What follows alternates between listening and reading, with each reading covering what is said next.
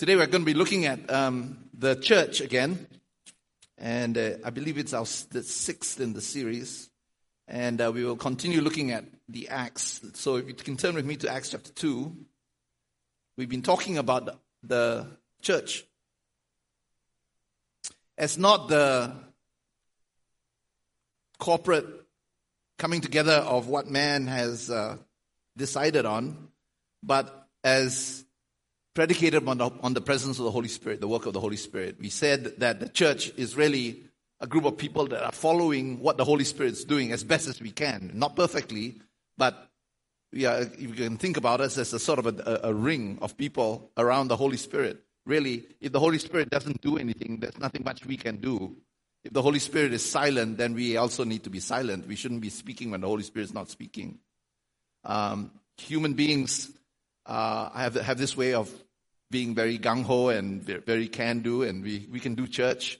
And so we take all the things that we learn about Scripture from Scripture and all the books that we've read, and we think about making a church. But actually the church is nothing if the Holy Spirit is not present or the Holy Spirit is not doing anything. And so we spoke about the Holy Spirit as the predicate, right? The essential first thing that must happen before we do anything. And if you really believe that, then the Holy Spirit who is moving and church that is following him is just following. So we are doing the second thing, right? We're never doing the first thing. We're never initiating anything. Yeah, we're not initiating. The Holy Spirit has to initiate something. If we don't hear it, the Holy Spirit may be saying something and doing something. But if we don't hear it, we are not able to move. We're not able to move. And so we're talking about the Holy Spirit and the church is not something that's timeless, but it's timely. We are following in his footsteps. And so we've been talking about that. So as we looked at Acts chapter 1 and Acts chapter 2, we saw a Holy Spirit moment. The Holy Spirit, almost an explosion that initiated or that birthed the church. So let's have a look at this. We'll read chapter 2 and a few verses on that. And we will explore that more. And when the day of Pentecost had come, they were all together in one place.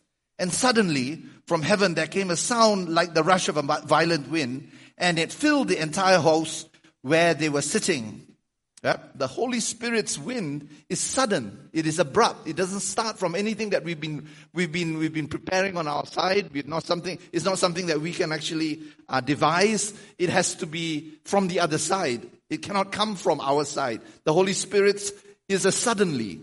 The church is a suddenly. If it's not a suddenly, it's too predictable. It is too boring. It is orientated towards what human beings do. But what's special about the church is not anything that we can do, no matter how talented, no matter how gifted we are, no matter how brilliant we are. It's what's special about the church is not the boring brilliance of ourselves or the sunny selfishness of human beings wanting to take care of their own self, but it's the suddenness of the Holy Spirit. And suddenly, something happened. If that suddenly didn't happen, there was no church. You can call yourself church, you can call yourself Baptist or Charismatic or Anglican or whatever, but there's no church. If the Holy Spirit isn't present, is not moving, there is none. We are absolutely done for. And so, suddenly, from heaven there came a sound like the rush of a violent wind, like the sound of travail, and it filled the entire house. Divided tongues of fire, as of fire, appeared among them, and a tongue rested on each of them. And we spoke about that resting of this tongue. It's not a tongue, it's not fire exactly, it's something like it. But it's a mystery. It's something of God. And it rested on every individual person. And it rested on each of them. They were gathered together as a bunch, 120 of them. But the tongues of fire, or what seem to be like tongues of fire, they're more than tongues. They're more than ignition.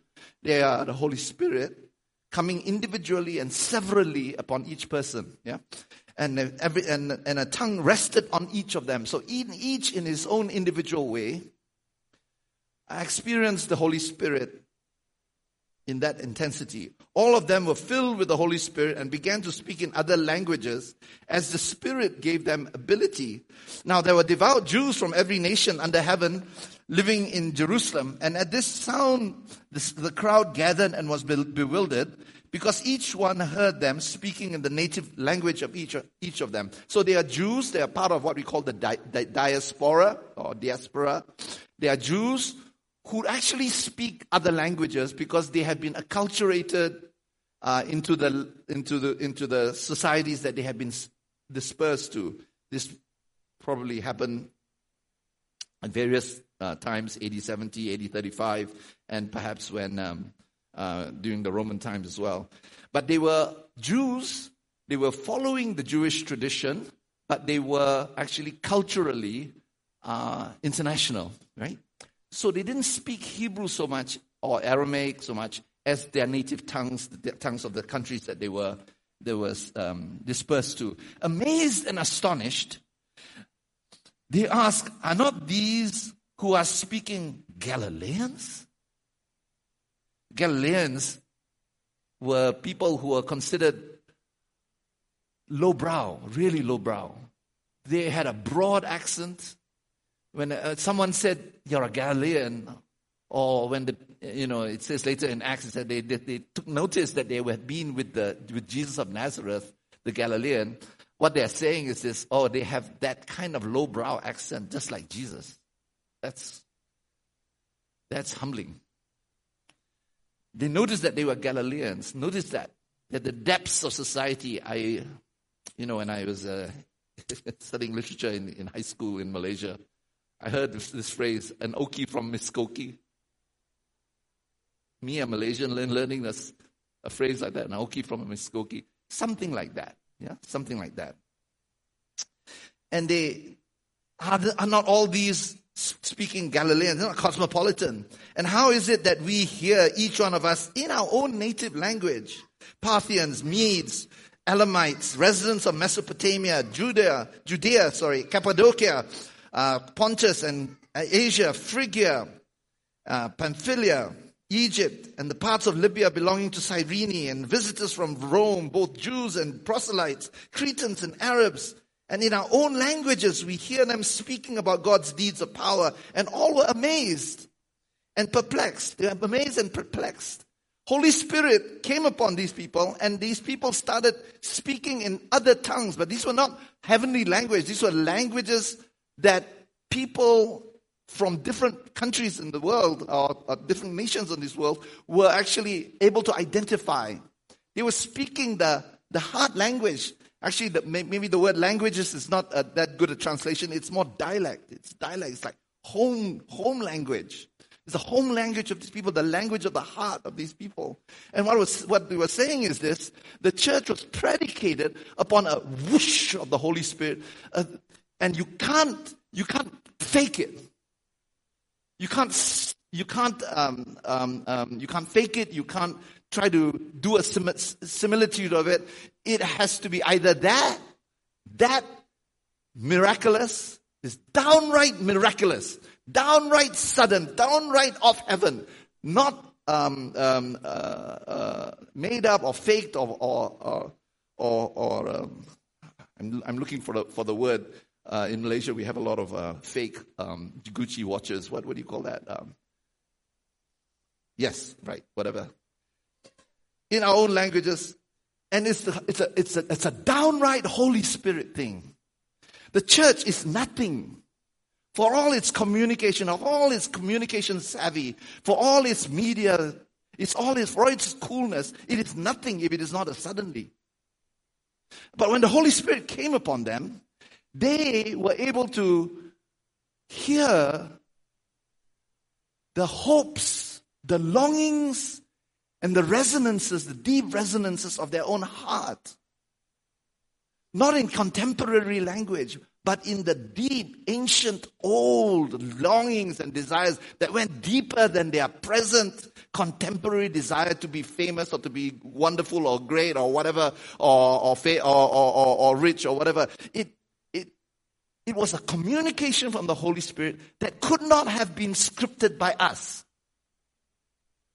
It could not have been made up in Madison Square. It could not have been done by any kind of communication consultancy in the church. It could not be scripted. It could not be It could not be addressed to people based upon surveys that the church does to see what people's felt needs are, or what people need or desire or can relate to. It doesn't come from any relevance training. It didn't come from any of that. It was a downright Holy Spirit moment. If it's not that, then it's not church. If it's not that, it's not church. If you're not following that, then you're following something that is an approximation of church, but not church. And so, in our languages, we hear them speaking of God's deeds and power. And you know what? It made them feel amazed, perplexed, disturbed, not comfortable. It wasn't the kind of language that Christians they try to fabricate by thinking of all the things that non-Christians... Hi, Eric. Okay. Sorry about that. Barrier issue.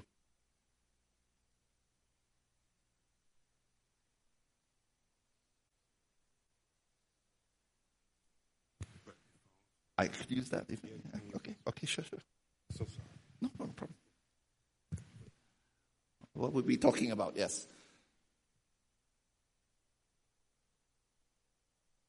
I was about to say something profound, but I forgot what it was. It was not fabricated, right? It could not be fabricated. It had to be something that the Holy Spirit did. And when the Holy Spirit came, He did exactly that. He spoke to not the contemporary tastes of the day, the flavor of the age that was needed, but He spoke to ancient things. Let's read this. All were amazed and perplexed, saying to one another, "What does this mean? What does this mean?" And then we will go into that, but Peter addresses the crowd and speaks about the hopes that had been there for hundreds of years, the hopes for the Holy Spirit to come, the hopes for the end of the age. These are hopes that were not the current contemporary hopes of that day. They went much deeper. They were not current. They were deeper than current. They were long-standing. They had been put there, desires that had been put there by God, perhaps even before people were born. But they're historical as well. It's the hopes of Israel. It's hopes of Judah. It was hope of Jerusalem. It's hopes for every Jew, and it was hopes for every human being. Because the Holy Spirit alone could actually touch that part. Not just what was our perception of what's relevant. It was not clothed in any contemporary form of things. It was just straight out Holy Spirit speaking in the language that everybody needed. It's the truth that makes us free, not the message. It's not the communication that makes us free, no matter how relieving you are, no how comforting you are. It is the truth. The truth has to do with the actual thing. And when the Bible speaks about truth, it doesn't mean true statements, things that are factual, things that can be verified. When the Bible speaks about truth, it talks about the solid, in Latin, the solida veritas, the actual thing, the actual God of gods, the actual godness of God, the actual thing of God, the actual miracle of God, the actual thing of God. Yeah? And so what happened was that the Holy Spirit came and He rested upon each one of us. And so you have to ask the question, why does the church today not experience that? Last week we spoke about the Holy Spirit as the resting upon us, and how resting upon us meant that we feel the weight of Him. That the Holy Spirit is not just some kind of airy-fairy thing that's an option, but He begins to make His presence felt. Yeah. And so I want to just look at that when we look at the passage that we were looking at last week.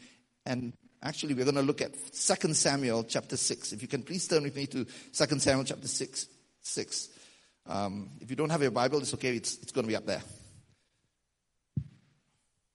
And we spoke about the fact that when the Holy Spirit rests upon us, He presses down upon us and makes His presence not something that's just an experience, not just a feeling, not just an emotion, but something that is ground into us. Because see, God does not just want to give us experiences that are kind of whoop-de-doo about God, but He wants to grind His character and His nature, His power, His love into us so that we are one with Him. Right?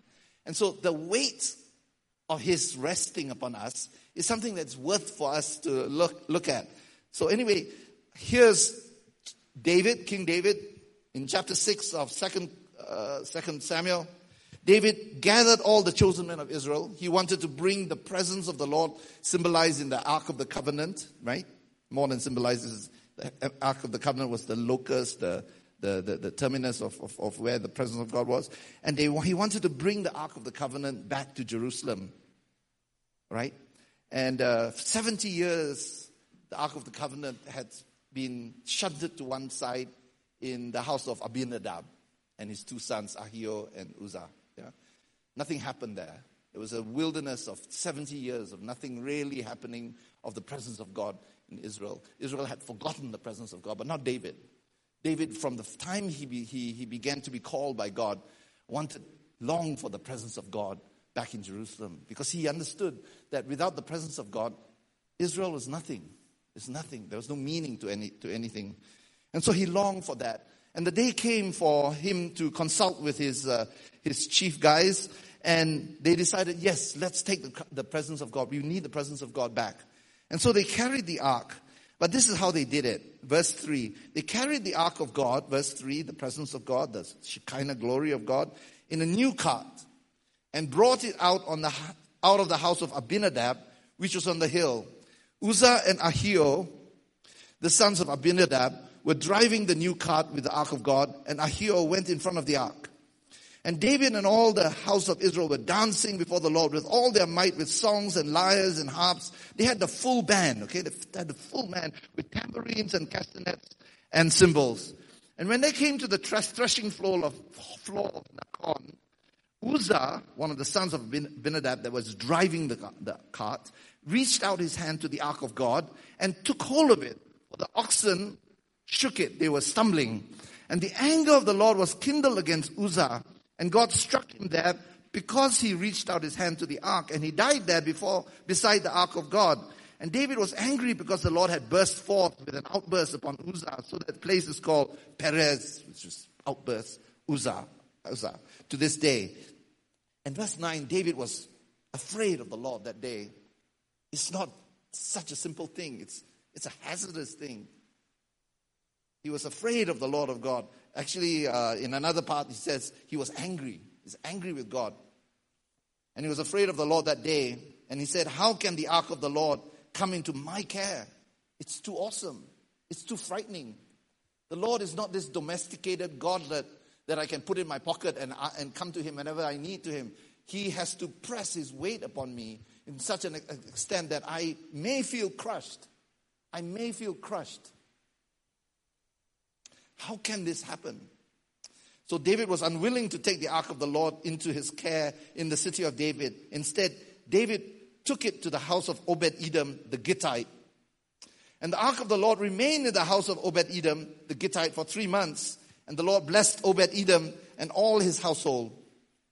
And then he was told, King David, that the Lord had blessed the household of Obed-Edom and all that belongs to him because of the ark of God. And so David went and brought up the ark of God from the house of Obed-Edom to the city of David, Jerusalem, with rejoicing. And when those who bore the ark of the Lord had gone 6 paces, he sacrificed an ox and a fatling, and David danced before the Lord. Now, let's have a look at this. They wanted to bring the ark of the presence of the Lord back. They did not consider the fact that this is the ark, the presence of God. God.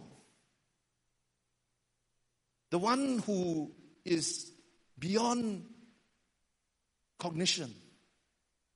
The one who is awesome beyond our own comfortability. I wonder whether the church doesn't experience so much the power of the Holy Spirit because our conception of the Holy Spirit is kind of like a jolly old mist. Like a jolly old granddad who's kind of benign to us. But William Blake understood that he's more than that, right? How many of you in your kindergarten days memorized the poem, The Tiger?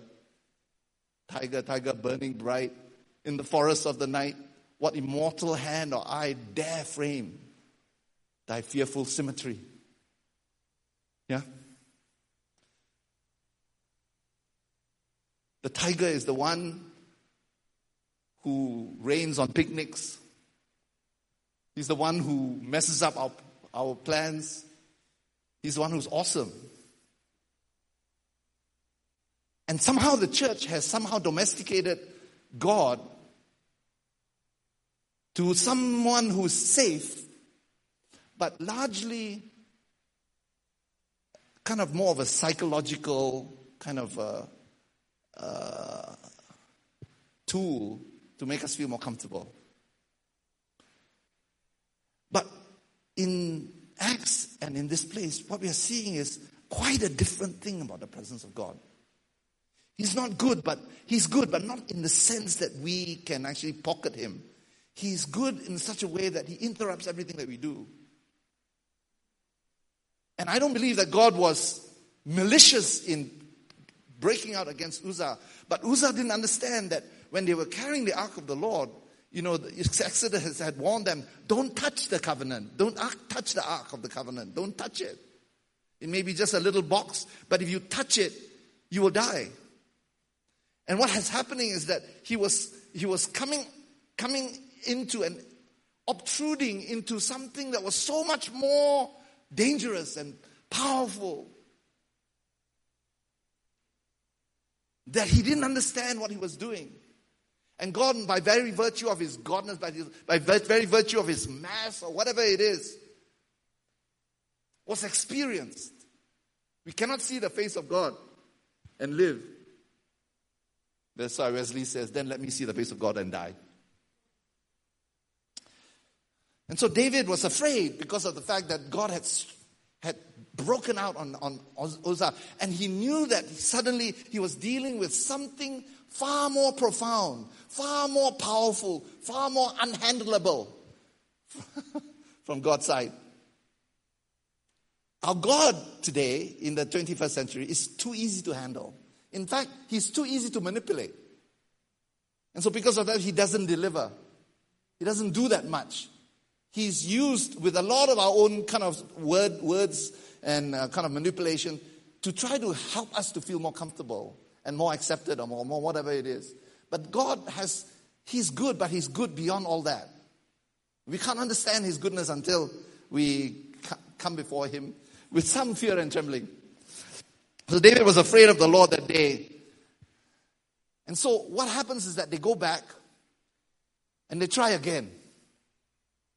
And they left the Ark of the Covenant in a priest or a Levite's house by the name of Obed-Edom. And there is a difference between the way in which the Ark of the Covenant's presence in Obed-Edom's house was from the time when it was in Abinadab for 70 years. When it was in Abinadab's house, nothing happened. But when it was in Obed-Edom's house, it says God blessed Obed-Edom. It's like almost everything that he did. The rabbis actually said that his wife was barren and she bore. They had riches. They had all kinds of things happening.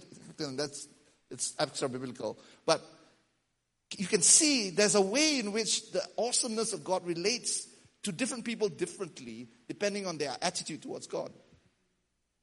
Now let's have a look at what happened with Abinadab.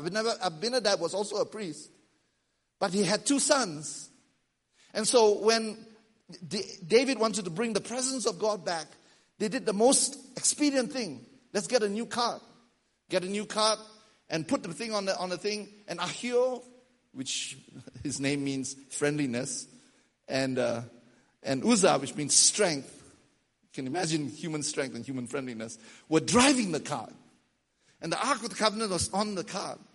And what had happened was that as they drove the cart, they actually found that the cart went through a little bit of an unstable period. And the ark seemed to be tipping over. And immediately Uzzah put his hand to stop the ark from coming down or falling down. And he was immediately struck down. It's actually really frightening. And then when David actually realized this, there was something that was missing in the way in which he was wanting the presence of God. He realized that as he looked at Exodus, probably, he saw that the ark could only be carried on the shoulders and on the poles by priests. And so the next time he got it out of Obed-Edom's house, he didn't put it on a cart. He didn't depend upon the technology or the best way or the most convenient or expedient way of doing it. He let the weight of the ark press in upon him. Amen? There is something about this that I feel we just need to pause on as we think about church. Yeah? We've been talking about this last week. We're talking about the way in which God wants to weigh down upon us. Way down and let us get a feel of His presence. For that to happen, we cannot put it on a cart. We have to feel the weight of His presence upon us. We have to feel the inconvenience of His presence upon our lives. We have to feel the fact that again and again, He's going to be extremely irritating, extremely inconvenient for us, inexpedient for us, because of the fact that He is God. He cannot be related to except as God. In order for us as a church to experience the power of God, the ability for words to not just be crafted by our own self, we have to experience God as an abrupt suddenly upon our lives. For that to happen, you have to actually carry Him on the shoulders. Carry Him on the shoulders. And there was something about Abinadab's sons that disturbs me. Disturbs me a little. Because they carried no weight. And because they did not carry the weight of God's presence, they didn't have a feel of God. They didn't have a feel of God. Keep your finger here, okay? We're going to go back to Acts. And we'll go back to that place where all the people from other countries were congregating around the upper room. We saw in verse 12, all were amazed and perplexed, saying to one another, "What does this mean?" Others sneered and said, "They are filled with new wine." It's almost as if the presence of God, when He presses in upon the church, tests us and causes us to have one of two reactions. The first reaction is not necessarily comfort, it is perplexity. What does it mean that God is now God of my life and He's going to be powerful in my life? What does that mean for me? Is He going to squeeze me out of existence? Is He going to burden me so much that I'm going to be miserable? Is He going to take me through suffering to such an extent that He can do whatever He likes? And it causes all our fears to rise up, doesn't it? I believe they were perplexed not because of the fact they were wondering what that was. They knew what that was. The rabbis had said there's going to be a time when the Holy Spirit comes and the Messianic age will come. When that time comes, the word of the Lord will come forth from His mountain and it will scatter and it will be seen and heard. And everybody will understand in any language what He was saying. The rabbi said that. And so when Peter later on says, this is that which the prophet had spoken of, he's talking about what we call the Pesher formula. The rabbis had talked about that. They were saying there's going to come a time in which there will be a reversal of the Tower of Babel. Remember Tower of Babel? When everybody who could speak one language was scattered and they couldn't understand each other. The rabbi said there will come a time in which, in the Messianic age, there will be a reversal of that when the Holy Spirit comes. And so they knew what they were talking about. They're not perplexed with saying, to say, what's going on? No, they knew exactly what that was. They were perplexed because they were saying, does this mean that God has come into his house now and therefore we are called to account? They knew the weight. See, they were not experiencing some misty, charismatic Holy Spirit thing called woo, woo, woo, woo, woo. No, they were experiencing the weight of all their lives, how they have lived, and of God's expectations upon them, and all that, what it means to live with a God. And they were perplexed. And then there was another group of people who I don't believe really got a chance to really experience the fullness, the full weight of God's glory. And there is this other people, and their response was, what is this? The Galileans. They drank too much. And they sneered. They sneered. It's very dangerous for us to be casually contemptuous. We are casually contemptuous as a matter of habit. They were dismissive of the Galileans. They were dismissive of what they was doing. Unlike the Bereans who examined things properly, they were quick to just be contemptuous about it. But it's in a casual way, you see. They were not examining and saying, I don't think this is really true. I've examined it carefully. It's not true. This is all bunkum. No, they were casually contemptuous. They're casually contemptuous, just like Ahio and Uzzah and Abinadab were. They were casually contemptuous about things they didn't understand. It's a very dangerous thing to be casually contemptuous about that which you do not understand, or that which comes in the form of some things that are more humble or less intellectual or less cool to you.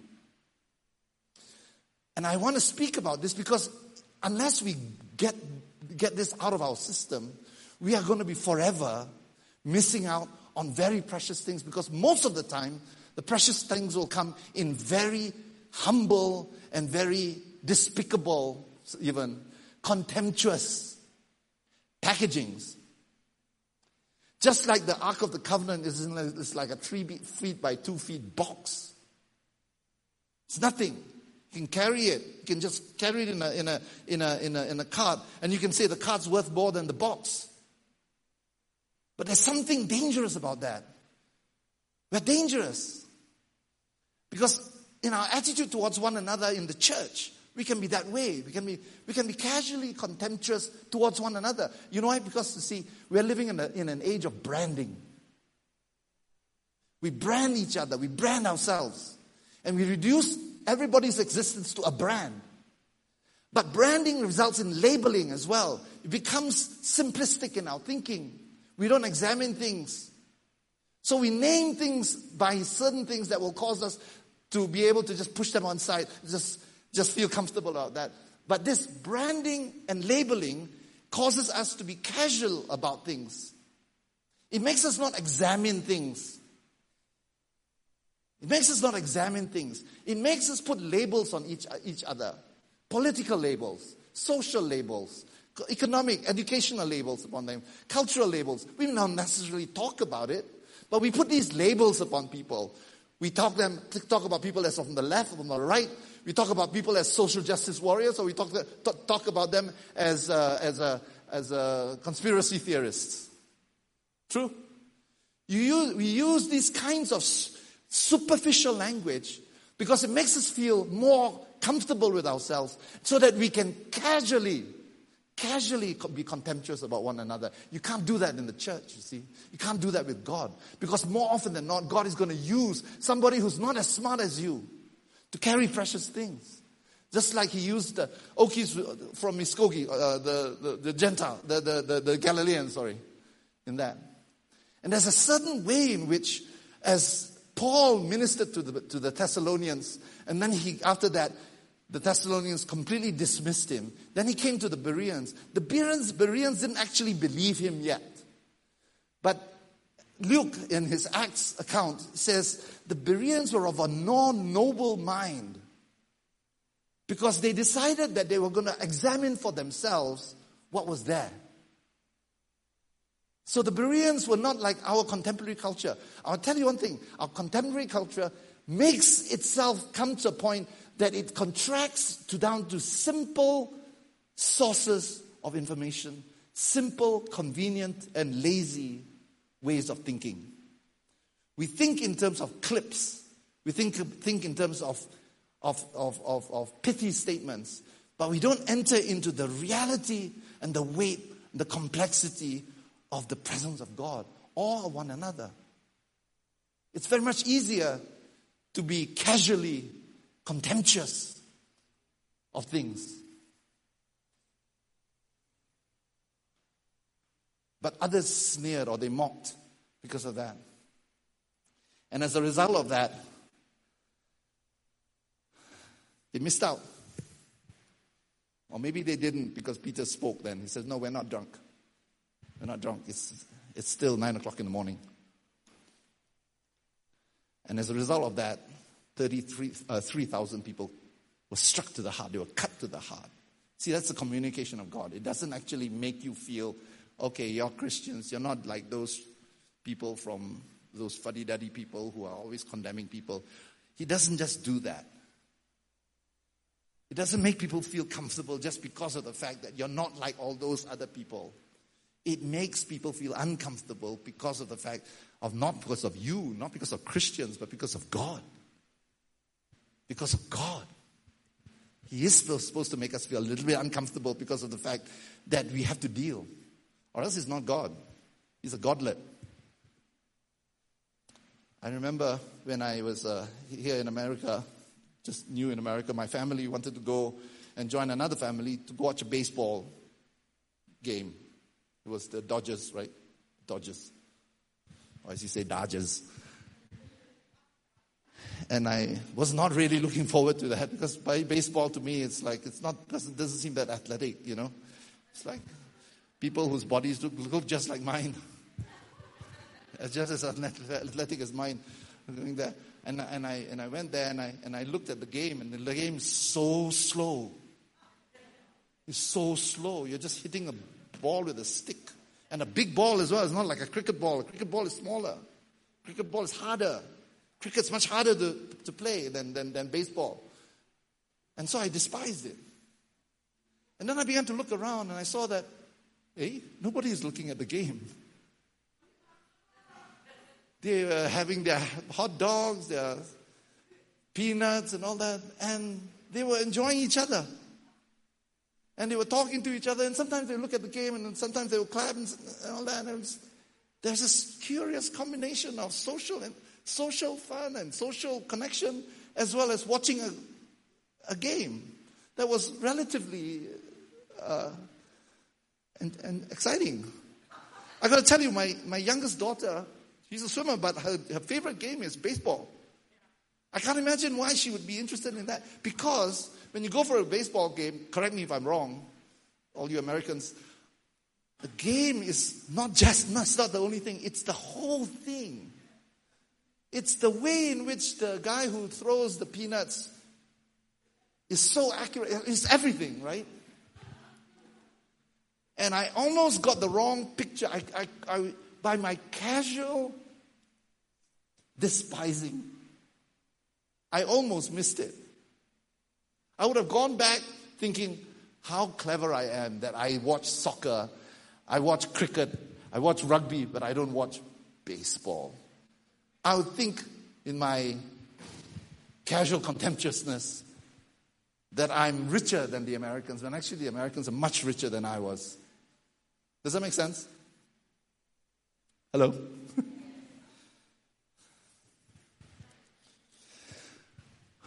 I have this way of labeling people.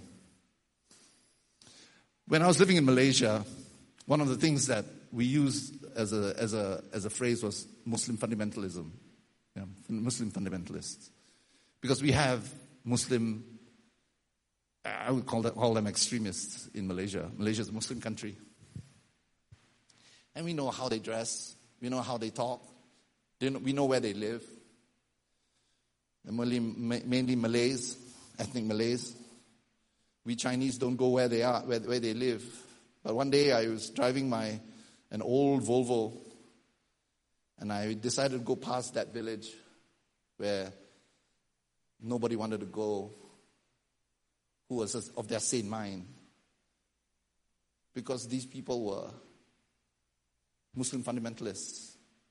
And you can see how you can get trapped in shallow phrases. And my car decided that out of all the time it was going to break down, it would break down while I'm driving through their kampong, or the village. And I could do nothing. The first thing I did was to seal my windows and try my darndest to get the car going. And I couldn't. I prayed and prayed and prayed. And there's a group of people, all dressed in characteristic costume, okay? They were rushing towards my car. I said, Lord, come quickly. Come, Lord Jesus, come. I was praying in tongues, praying in English, praying in every language I knew. And they came and they put their hands on the car. And they pushed my car. And they said, just try again, just try again. And 10 of them pushed my car for such a long distance that at the end of it, my car ignited and we were gone. I did not go off. I went back to thank them. My contemptuousness, my casual contemptuousness, the way in which I just labeled them a certain way was cured by that. Amen?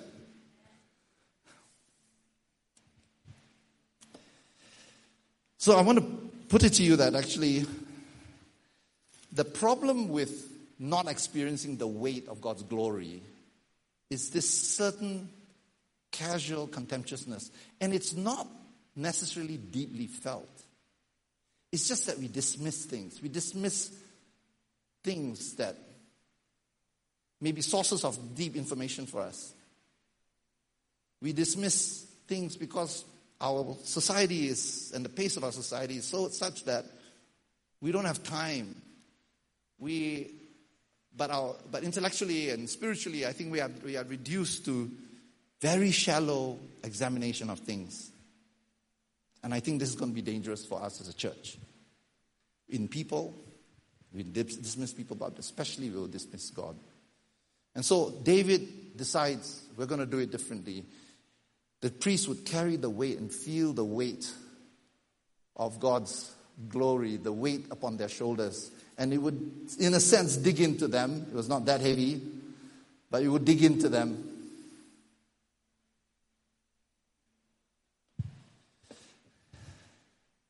And then he said, we're going to do it this way. We'll walk 6 steps.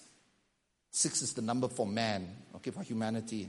And at the end of 6 steps, we'll offer a burnt offering to God. And after offering it to God, it's a symbol of our surrender to God, our worship to God, which is not just about singing and having all the band involved, but it's worship and surrender completely to Him. Then He will guide our next 6 steps. Steps that we have to do as human beings. And so every portion of that journey to the to Jerusalem, to the tent, would be human and divine. Human surrender. And in that they would experience not just a box going to Jerusalem, not just a symbol of it, not just a product of Christian work, but something of a suddenly from the other side. Amen? And it was in this that the church begins to experience God. Let's close in prayer. I wonder whether you've had a longing for God. And perhaps you are saying in your heart, I want to get past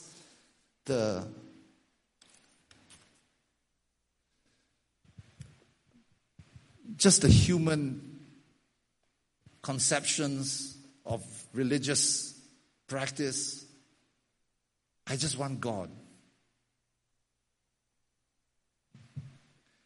And I'm prepared to have God if it's really God.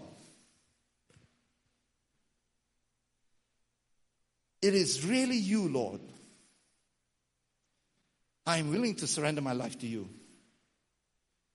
If it is really authentically you.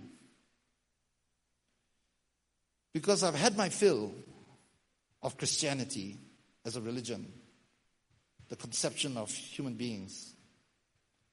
I want you, Lord. Once you stop blaming Christians, you're face to face with God. And this is the God who doesn't say, just believe. He's the God who says, test me. Try me. Prove me now. What do you need? And if I surrender to you my power, or rather I give to you my power and I show myself real, you have to understand that in good faith you have to give me your life. You can choose not to, but you cannot walk away from me and think, this is nothing. There are people who are here who long to experience the reality of God, or to experience God and cut through all the human stuff, all the manipulation, all the hankering to be as contemporary as we can. And although there's nothing wrong with being contemporary, I think we are eternal because of that. God is always on time. But you're looking for something deeper. You're not thinking about how you're going to be greater than everybody else. You're thinking, I just want to be a little cog in the machine in which God is at work. I just want to have a little spot where God's doing awesome things.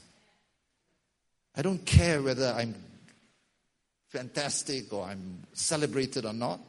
I just want to be a little cog where I can be part of what God is doing. But it has to be God, not human being stuff. I want God. I will guarantee you that He will show Himself to you. For those of us who have been in church for a long time, I believe that God wants to manifest Himself in His presence. And we've been talking about this, but I wonder whether God may be speaking to you about certain things that you have dismissed, people that you've dismissed. He's putting the church together and He's putting us together. But I wonder whether there are things that make us somehow find that the presence of God is always eluding us. We're constantly relegating the presence of God below things like convenience, expedience, time, our own schedule, our own realities of life. And we've not felt the weight of His presence. The first thing that happens when you give our lives to Him and you say, Lord, I want to feel the weight of what it means to be a disciple. Not my will, but thine be done, so to speak. He will begin to cause your hearing to suddenly be attuned.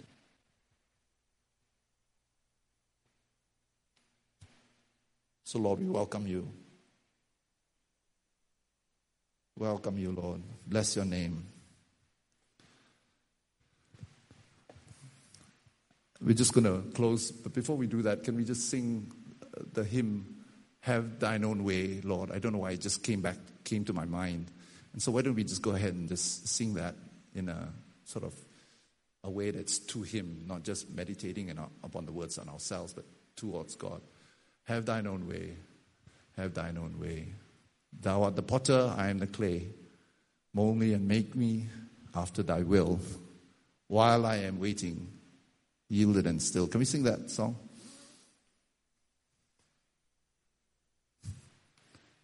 Let's try this. Okay, let's sing it together.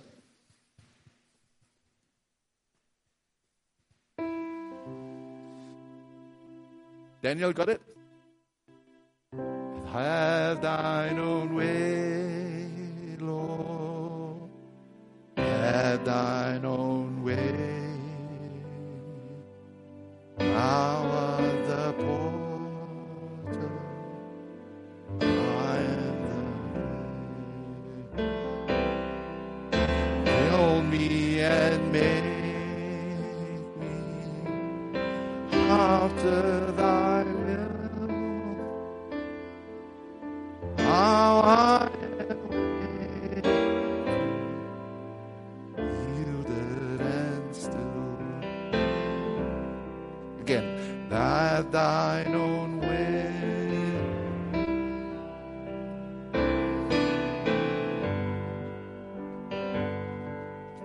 How are the I am the clay. Know me and me after thy will. I am waiting, yielded and still.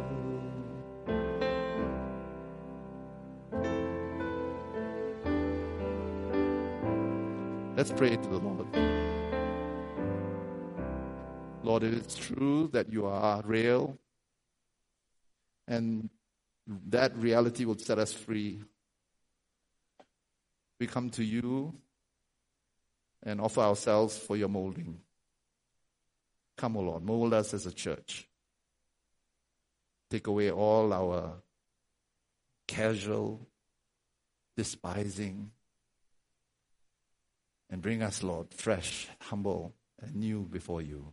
Take away the jadedness that we all feel, having been tricked and swindled and manipulated by those very labels and by those very people that we now can't stand. Come and heal us right now in Jesus' name. For every person who has been casually despising, it's possible that it's because of some wound, some way in which you've been offended or been hurt. I want to invite you to just give it to the Lord right now. You've been offended by the other side. And because of that, you're very dismissive. But you're wanting to be healed. For those of you who have been finding that you've been hurt by God, perhaps, and because of that, you've only related to religion rather than God, I want to invite you to just come directly to Him. Cut through all that. So we give ourselves to you, Lord. In Jesus' name. Amen.